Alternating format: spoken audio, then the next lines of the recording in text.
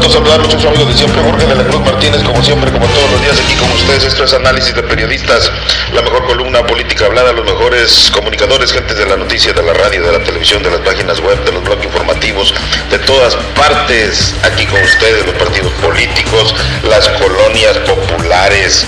Y bueno, hoy en la edición viernes 12 de julio del 2013 tenemos muchísima información que comentar para ustedes, información importante, información oportuna del país, de Tamaulipas y de la región. Así que arrancamos con la información que tenemos para ustedes.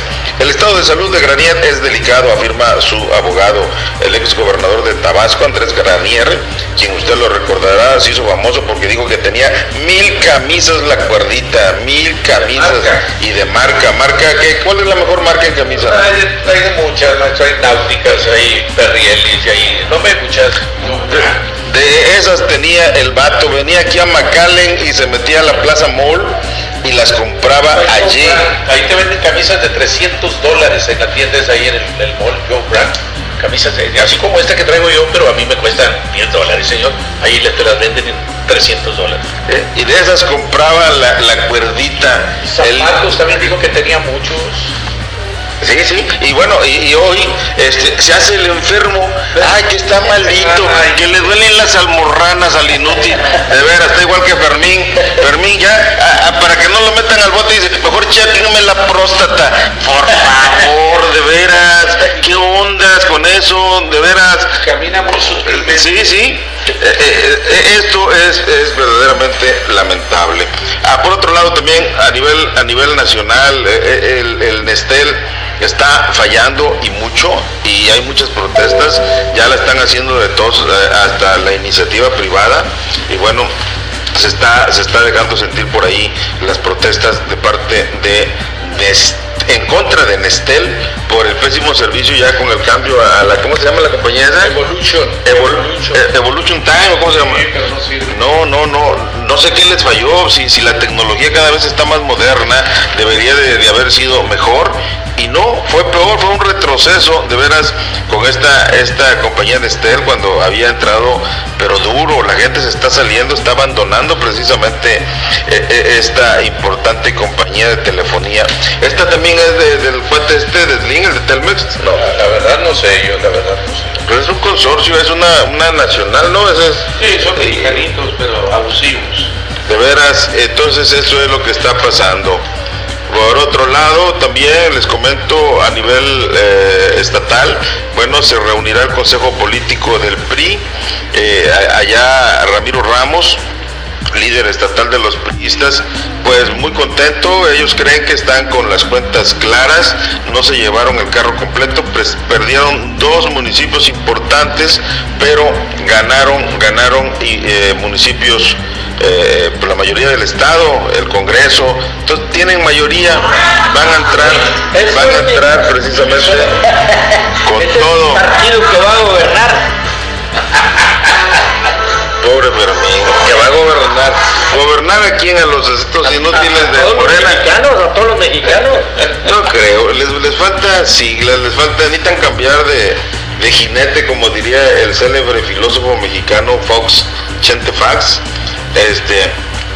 Pues ya que cambie, porque el mismo dirigente, no, que se abra la democracia, y ahí sí hay cosas que son importantes.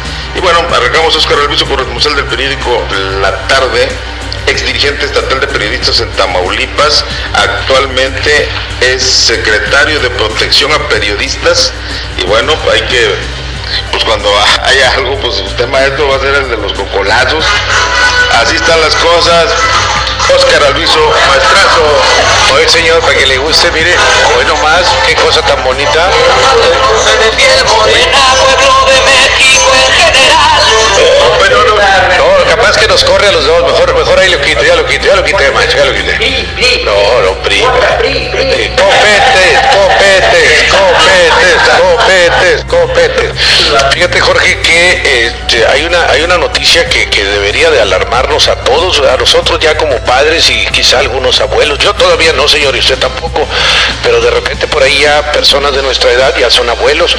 La preocupación es, bueno, número uno, acuérdense que ya somos el primer lugar en obesidad a nivel mundial, Jorge, ya desplazamos a los gringos, en algo les pudimos ganar a los gringos, tenemos más gorditos nosotros que los mismos gringos, y bueno, ya esa situación, Jorge, todo el mundo lo sabe, el sobrepeso siempre es un factor de riesgo para provocar enfermedades en el género humano, y se está hablando, Jorge, la Organización Mundial de la Salud, la OMS, está hablando que la diabetes podría ser una epidemia en el año 2030, pues ya que faltan 17 años más, y en México 7 de cada 10 personas podrían padecer esta enfermedad, increíble, 7 de cada 10, Jorge, un 70% de los mexicanos van a tener diabetes. Yo espero que no, que al menos yo no, ¿verdad? Y si llegamos al 2030, señor, va a estar muy complicado llegar al 2030, pero bueno, que no lleguemos con diabetes, ¿no? Que es una enfermedad progresiva, Jorge, ya hemos visto por ahí muchas amistades, muchos amigos, muchos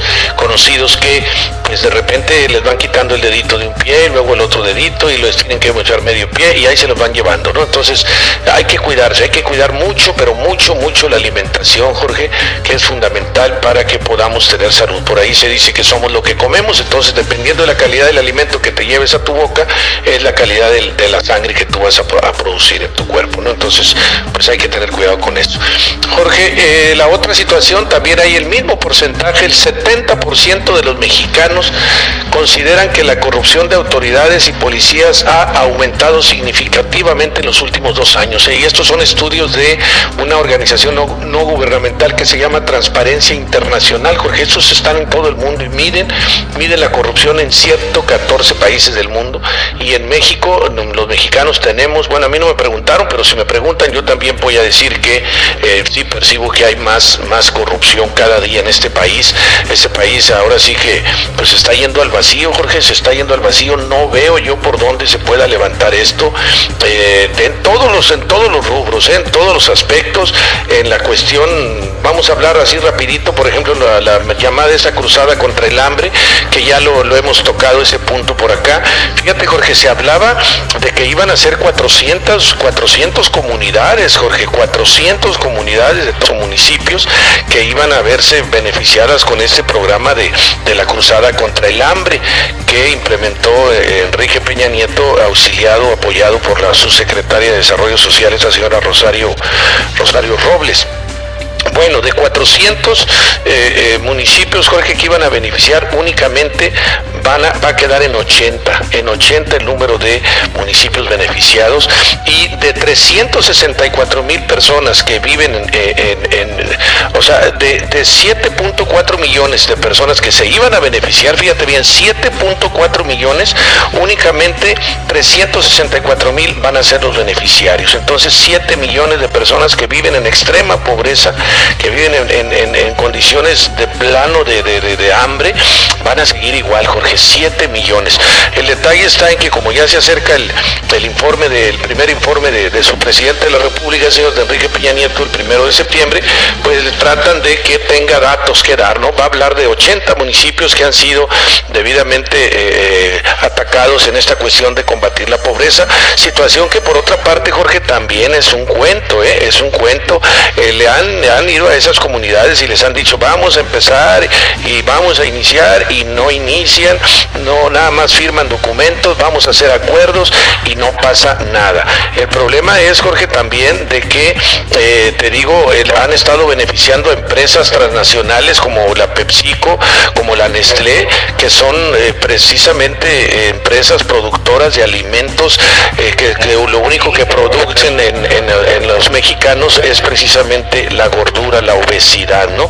Entonces, pues en ese rubro estamos mal. Si hablamos de seguridad, bueno, pues caray, es una cosa espantosa esto, la seguridad, y me quiero referir la seguridad a ciudadanos, ¿verdad? Pues estamos por los suelos, eso es evidente, todos los días en los medios impresos, en las televisoras, aunque estén vendidas, como quiera que sea, de repente por ahí informan de situaciones, ¿no?, que ocurren en todo el país por una inseguridad espantosa. Inseguridad, Jorge, en nosotros, en los periodistas, que vemos que cada día también las cosas no cambiaron. Cuando estaba Felipe Calderón, fue una situación espantosa de pérdida de vidas de compañeros periodistas que por cumplir con su trabajo, por cumplir con su labor, pues fueron asesinados. Y aquí hay que decirlo una vez más, Jorge, no son asesinados por lo que le llaman el crimen organizado, son asesinados por órdenes o por instrucciones de funcionarios públicos de los 3 niveles de gobierno, fulanos que aparte de que son sinvergüenzas, de que son rateros,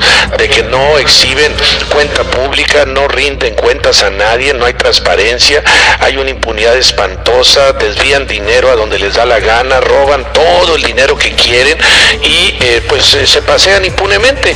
Y cuando algún periodista hace indagatorias por ahí, lo que es un periodismo de investigación, Jorge, y ese periodista se atreve a publicar algo, o alguien va y le dice al otro, oye, aquel hombre anda investigando, te va a sacarte el corrido de esto, el corrido de aquello, pues mándalo matar, ¿no? Entonces ese es el problema en este país, de verdad, ojalá y las cosas cambien. Ahora resulta que Miguel Ángel Mancera, fíjate, también cambiando para que vea que también hace agua ahí en los funcionarios de la disque oposición, ¿verdad? Disque oposición.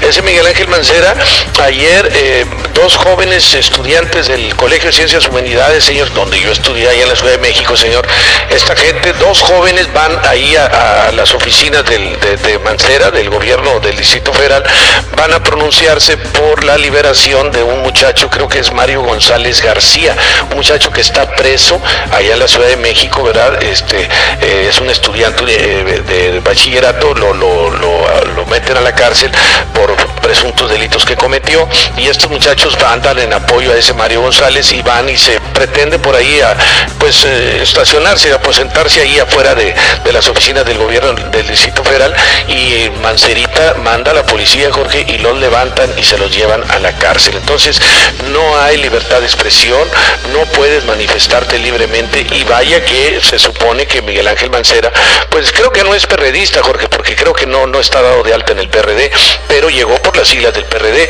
Se supone que es una persona que pues hasta cierto punto debería de tener ideas más liberales, ideas un tanto más abiertas, ¿no? Más de tolerancia hacia la población, y resulta ser que no, a esos 2 muchachos los manda a la cárcel. De veras, qué grave y qué lamentable, ya no hay en quién creer, en qué confiar. Yo no sé por qué Fermín se aferra y qué decir. Oiga, ¿cómo él vive en Estados Unidos? Sí, pues Macallen, ¿qué le falta? Nada, recibe cheque, le dan todo. Pillas. Hasta negrote tiene la cuerdita. No, pues así no. De verdad, aquí sí es bien lamentable, en México estamos batallando mucho porque pues no hay a quién irle, de veras, y como yo siempre lo dije desde antes que ganara mi compadre Peña Nieto, que el PRI compró la elección. Pero es que 3 millones de votos, si a peso es mucha lana, ¿te imaginas a 1,000 pesos o a 10,000 pesos el voto o a $1,000? No hay dinero que se compre, no. Aquí fue parte de la estructura.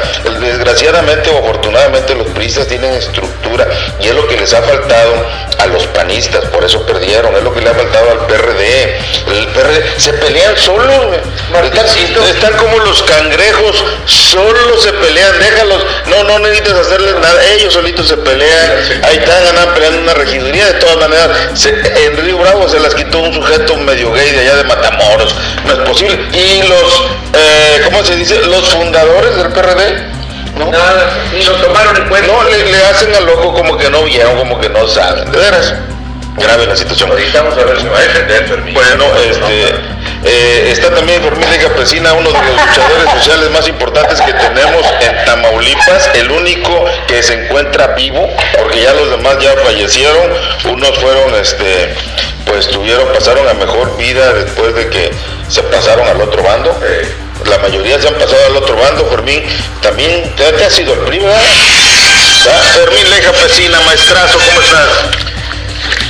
Buenos días, Jorge, licenciado. Alvizo, alvizo. Bueno, y a tu público que nos escucha, pues yo no quiero hablar de los gorditos, de que los obesos, ¿verdad? Porque bueno, pues ya lo trató aquí el licenciado. Yo lo que quisiera hablar de que cómo es posible que protesten en Tula los candidatos del PAN porque les hicieron fraude y luego inmediatamente les avientan 150 policías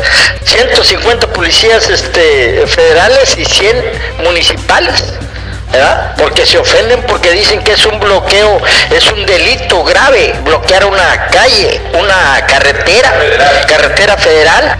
Pero mira, hombre, qué bonito, oye. No, es exactamente lo que decir. Bueno, y esta gente, ¿no será delito que Humberto Moreira, el gobernador de Coahuila, esté tranquilamente el peladito estudiando en España? Resulta de que Humberto Moreira está estudiando un posgrado en España. No sabemos de qué será ese posgrado, pero eso no es delito. Que se haya robado tantos millones de los impuestos. No soy más bien yo nací en Coahuila, ¿verdad? Pero bueno, claro que, ¿cómo es posible que eso no lo consideren delito? Cuando también Héctor Villarreal Hernández, ex secretario de la Administración de Moreira, le tienen confiscado en Estados Unidos propiedades valoradas en $35 millones y anda prófugo, pero las cuentas las propiedades y cuentas en el extranjero ya se las tienen, y eso no es delito. Que bloquees una calle y exige respeto porque te hicieron fraude. Y el otro también aquí, fíjate, Enrique Ledesma, de ese mismo grupo de rateros de Coahuila, junto con los Moreira, y más gente de eso, para no mencionar tanto, no cansar a la gente, nomás que metan a la cárcel a todos los que estuvieron con Moreira donde se manejaba el dinero. Porque por ejemplo aquí está otro, Enrique Ledesma, que también le han encontrado cuentas de 3,000 millones de pesos en el extranjero, 3,000 millones de pesos en el extranjero, y aquí te lo están diciendo a la opinión pública en varios periódicos, y está escondido, no lo encuentran. Pero a medida de que de esos millones de 3,000, fíjate, 3,000 millones, pues pues le da un millón a a otro y a otro.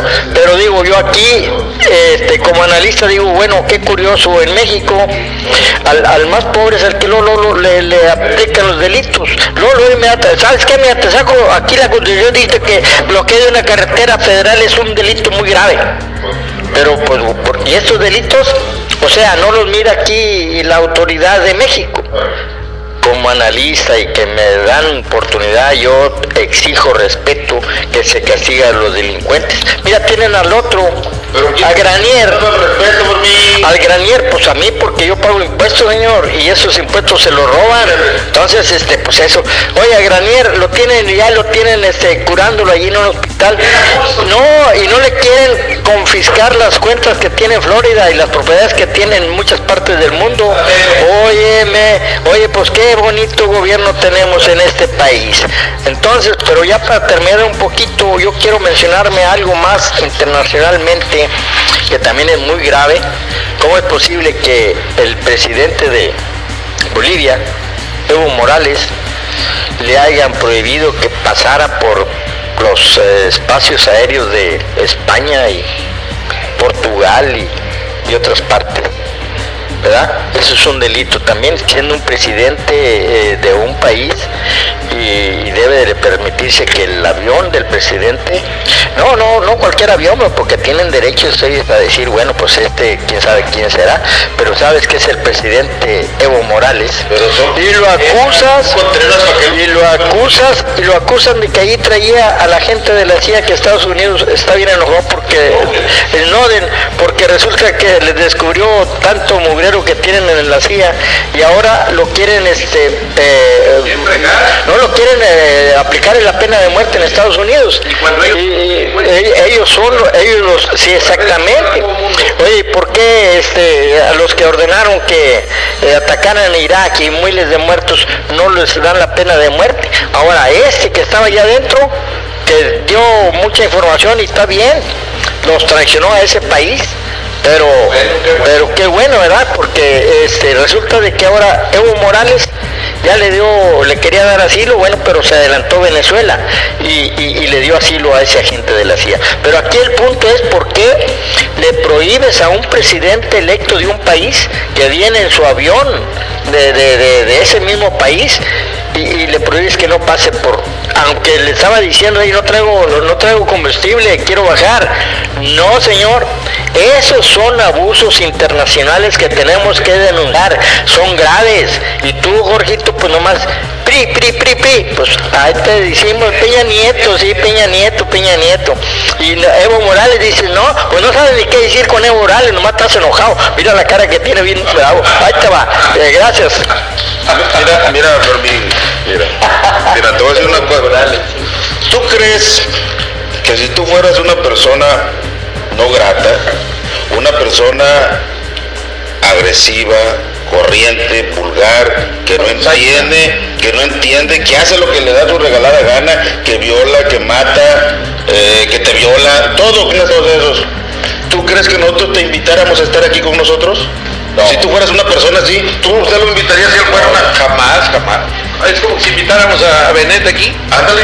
¿Usted lo invitaría?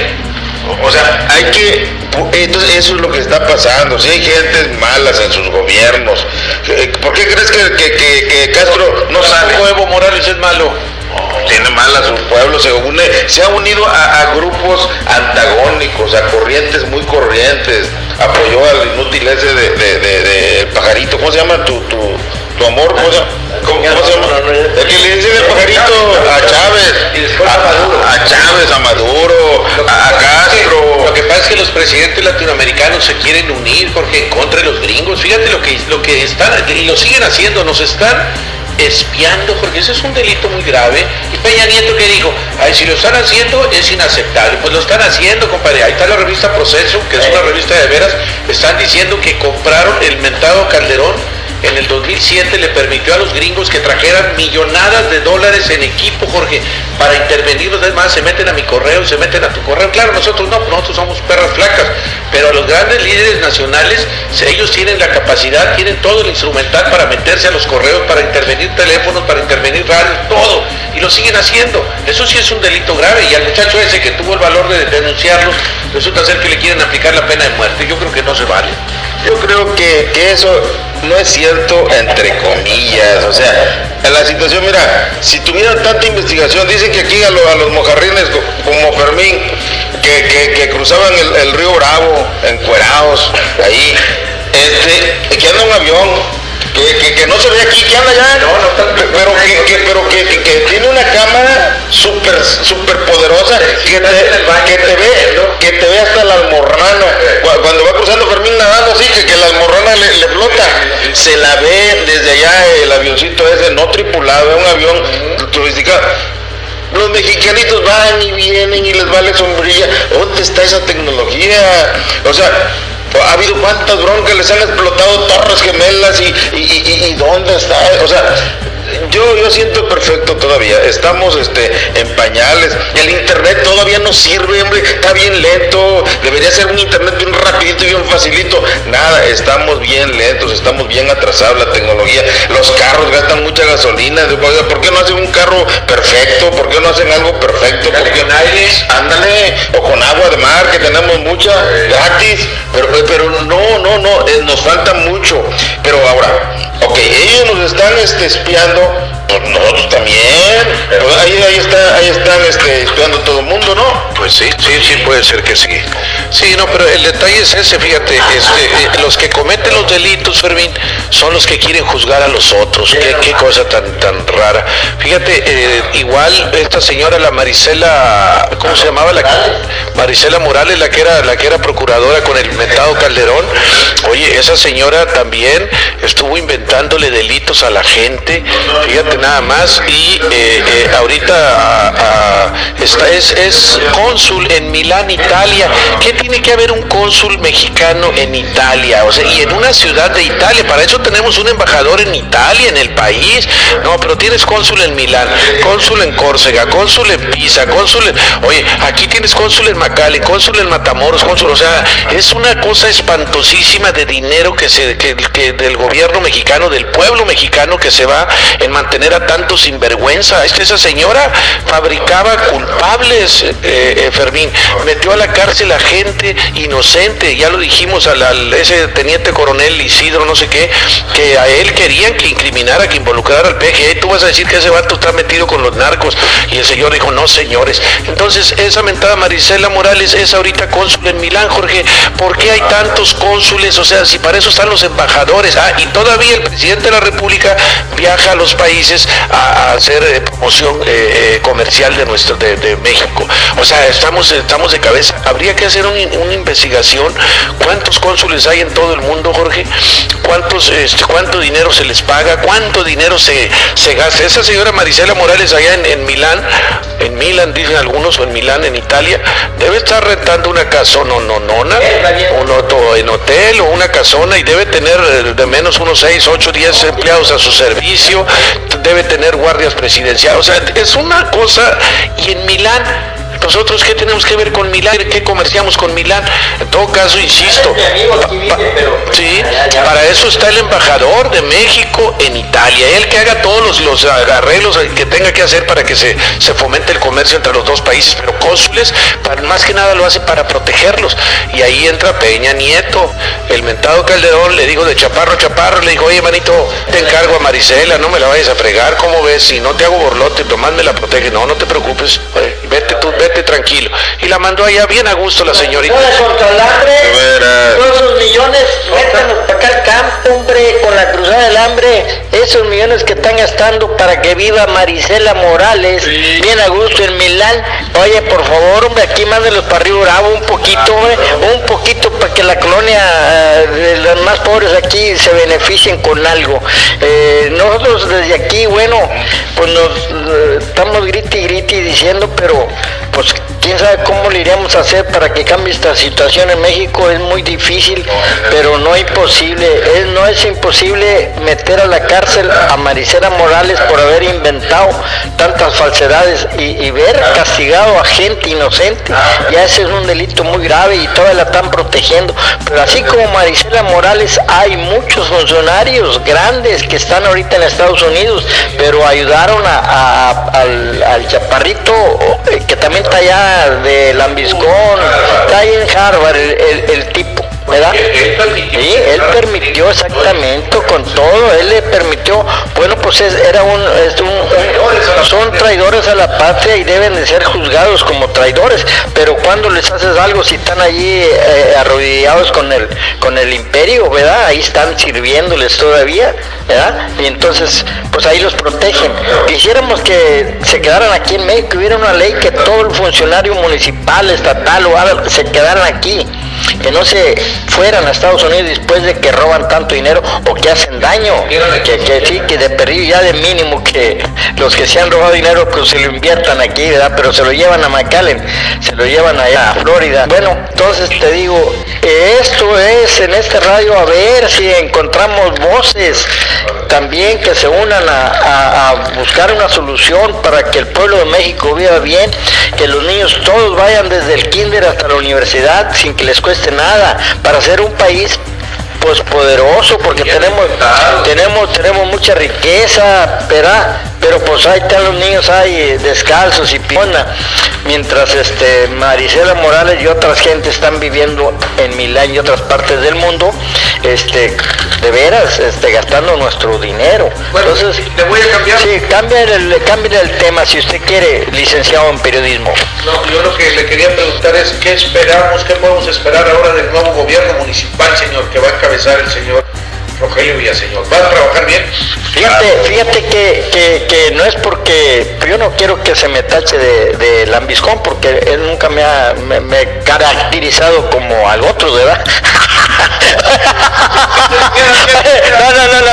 No, como dicen en Estados Estados Unidos, I'm sorry. La mirada, bueno, yo creo que tenía que haber visto para allá, donde no hubiera nada, pero... Que era de Tula y que... Oye, pues quién sabe, no hable, está bien callado. Oye, no, fíjate que ahorita yo pienso, yo a este muchacho que hoy acaba de ganar la presidencia ahora, el presidente municipal de Río Bravo, no lo conocía, pero fíjate que yo soy buen observador. Yo pienso que va a ser un papel importante si no se deja malear por ciertas gentes que se le arrimen y lo empiezan a contaminar, ¿me entiendes? Que ojalá y no se arrimen gente de esas que en vez de ayudar estorban, ¿ves? Y le pueden manchar su carrera política que apenas empieza. Pero yo lo veo, en serio, le veo la cara a Rogelio Villaseñor como muchacho que quiere hacer las cosas bien para nuestro pueblo. Esperamos que en estos 3 años Río Bravo vea las obras, crezca en muchos aspectos y claro, pues Rogelio Villaseñor lo veo yo con ganas de servir a la población y lo veo sincero.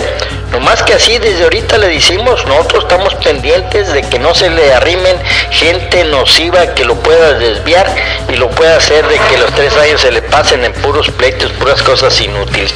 Pero sí, yo no, en lo particular sí lo veo como que va a ser un papel importante para nuestro pueblo. ¿Qué opina usted, director? Fíjate, Fermín, que yo veo que Rogelio va a ser una persona muy práctica, es de pocas palabras y muchas acciones, lo demostró en campaña.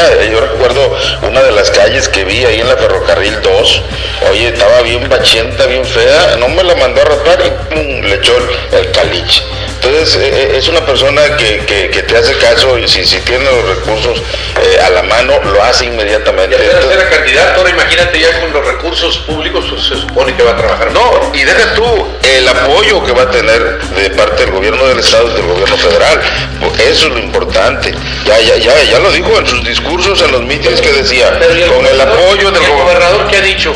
No ha dicho nada, ¿verdad? El gobernador pues está esperando, esto fueron campañas políticas, están esperando que pase y después va a venir. Tendría que haber felicitado a los presidentes, felicito a todos, al Río Bravo, a Rogelio Villaseñor, a Pepe Elías en Reynosa, a Juan Pérez allá, yo creo, ¿no? Como gobernador. No, y voy a felicitar también a los del PAN, porque pues ¿qué tiene, verdad? Sí, pero los del PAN perdieron, están dentro del Estado, Ah, no, eso es hincho, son autoridades, son presidentes, eso, júralo, así va a ser. Mande recursos, no porque sean de la oposición, les va a mandar, el pueblo que culpa tiene, señor. Vámonos, ya se metieron el tiempo, jovenazos, nos vemos. Hasta luego. El profe nunca habló. Buen fin de semana, hasta la próxima. Está dormido, va a marcharse, que tenga su...